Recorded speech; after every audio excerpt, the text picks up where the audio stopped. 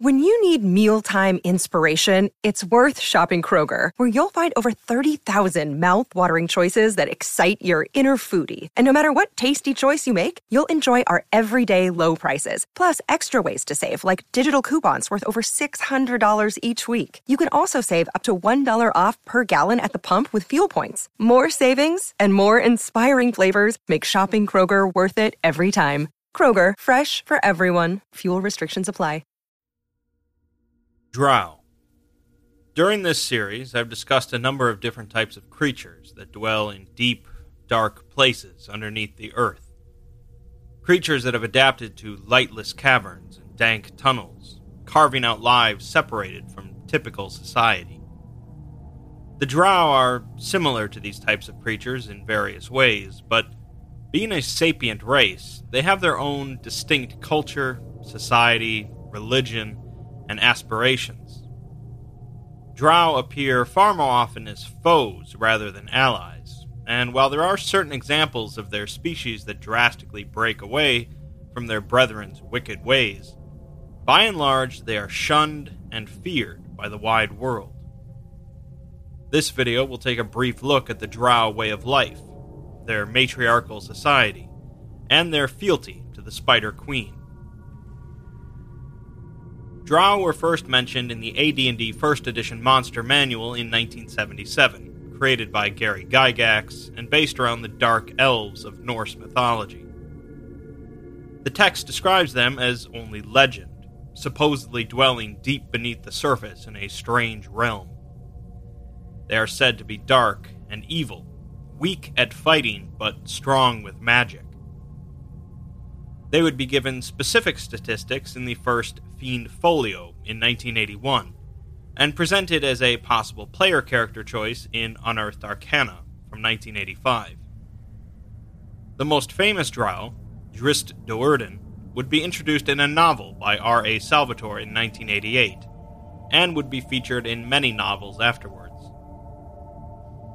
Drow would appear in the second Monstrous Compendium for AD&D 2nd Edition, featuring expanded info on Drow society, and the first complete sourcebook on Drow, the Drow of the Underdark, would be released in 1991. For 3rd, 4th, and 5th editions, Drow would be featured in the base monster manual of each edition, alongside plenty of different adventures and supplements featuring Drow and Drow cities. For this video, we'll primarily be using the second version of the Drow of the Underdark, released in 2007 for 3.5 edition. Just as there are Wood Elves and High Elves, so too are there Dark Elves, or Drow, that have separated from the overall species of Elf. Depending on the story, they are either an original, separate species of Elf, or more commonly, they were elves that lost a civil war with other elves long ago and were exiled. In this case, the original Drow were seen as selfish and cruel, and lost a war against their more benevolent brethren, at which point they were cast down and exiled into the Underdark, deep beneath the earth. Drow typically appear as dark-skinned, with pale white hair, with wiry and athletic bodies, standing on average around 5 feet tall. They share plenty of common physical traits with most elves, including their dexterity and gracefulness in movement. Drow are notably intelligent and clever, but by and large they are almost entirely evil, sharing traits of arrogance, sadism, cruelty, and deceitfulness. Because of the combination of intelligence and evil, Drow society is a rather unique thing. Contrary to what you might expect, which would involve the society rapidly collapsing due to personal ambition, their society continues based on a focus around the community rather than the self.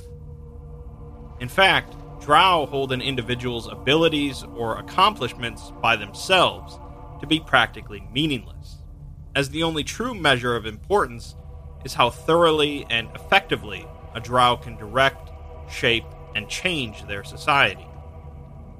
Or in other words, a Drow's worth in their society is based around how much authority and control they have over the society, although an individual typically comes into that authority and control through their abilities and accomplishments.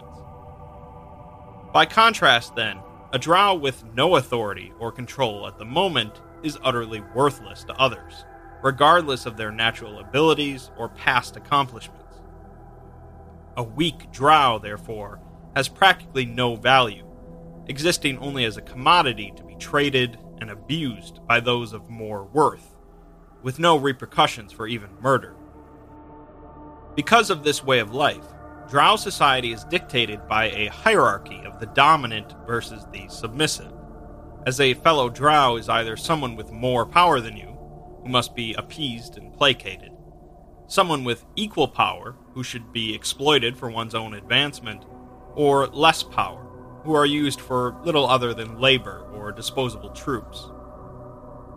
Further coloring the society is the difference between male and female Drow, but first I should explain Lolth. Lolth, or the Queen of Spiders, is a dark goddess that, over time, both directly and indirectly, has formed the Drow into what they currently are. Lolth embodies many of the same traits as Drow, as their society has been shaped in order to please her. She favors the powerful, clever, conniving, and duplicitous members of the Drow, and abhors the weak, gullible, sympathetic, and foolish members. Lolth's favor can change in a moment, and she'll often test those in power to see if they're still worthy of their position. These tests include forcing the subject to slay a relative or ally, fighting a powerful monster, or being covered by a swarm of venomous spiders, none of which the subject is allowed to harm. Faith and worship of Lolth is a core aspect of Drow society, not out of love for the deity, but out of fear. This fear comes from two sources, one being Lolth herself, of course, but also from the Drow priestesses, some of the most influential members of Drow society, who ruthlessly enforce worship. As for the specifics of worship, much of it revolves around sacrifices, either symbolic, such as pouring out wine or burning wealth, or blood sacrifice, generally of sentient creatures. Quick prayers are often said by Drow at the start of a day, or before entering a dangerous situation, not for Lolth's aid, but instead as a request to be tested, so that they can prove their strength and skills. Since Lolth has been so involved in the development of the Drow, and Lolth herself is a female, it's not surprising at all that females, by and large, hold better positions in Drow society over males. Female Drow are seen as stronger, smarter, more emotionally controlled, and in general, holier in the eyes of the Spider Queen compared to males. Males are mostly seen as useful tools for labor and reproduction. Females tend to hold all of the highest positions of authority, including priestesses of Lolth and heads of the great houses. Ambitious males might find other paths to power, though, becoming well-known teachers or reaching high ranks in the Drow military. In the lower ranks of society, both males and females can hold the same types of jobs, as a weak Drow is of little note, regardless of gender. The most powerful members of Drow society, aside from the highest priestesses of Lolth, are the matriarchs that run the various great houses, who might also be priestesses themselves. These houses comprise the matriarch and her blood relations, as well as anyone with the slightest blood tie to the central family, including those who marry into the family. Other individuals can be adopted into the family by the matron's decision, if there is a political advantage to doing so. These various great houses govern different industries, districts, and communities, not through any formal laws, but because it would be incredibly foolish for anyone of lower position to challenge them. This hierarchy of power is unilaterally followed in some form by every member of Drow society, so a powerful great house can rule because they are powerful. Since ambition is such a core aspect of the Drow, however, this leads to a large amount of politics, treachery, secrecy, and paranoia between all of the different houses.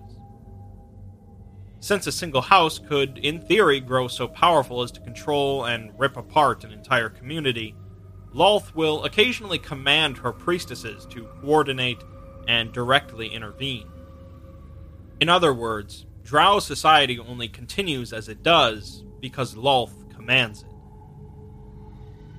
Despite all the talk of treachery and backstabbing, Drow life often goes on much like most sapient races, albeit living deep underground with lots of spiders everywhere. Drow tend to eat mostly fungi, meat from various subterranean creatures or from humanoid slaves, and, surprisingly, spider meat. Upper-class Drow throw the occasional feast or ball, partly for political purposes, of course, and they enjoy potent wines and hallucinogenics as well. Sports and games are also played, and many Drow spend their free time creating art and music, usually religious in nature, and often disturbing to outsiders. In combat, Drow warriors vastly prefer an ambush over open conflict, and in war they will focus on tactics involving assassinating the opposition's officers and rulers.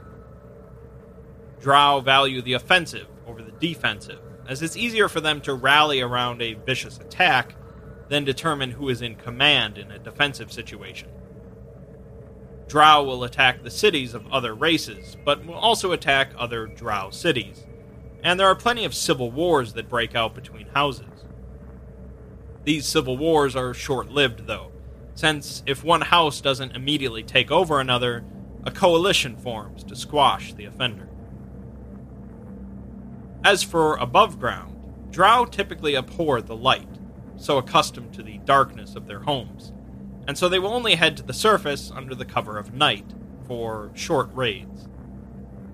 On the surface, they will capture any surface dwellers they can for slave labor, food, or other purposes. They share a particular hatred for surface elves, as the Drow have a long memory of the ancient war between their races. In tune with their society, those without power are worthless, and for the Drow, everyone that is not a Drow is weak.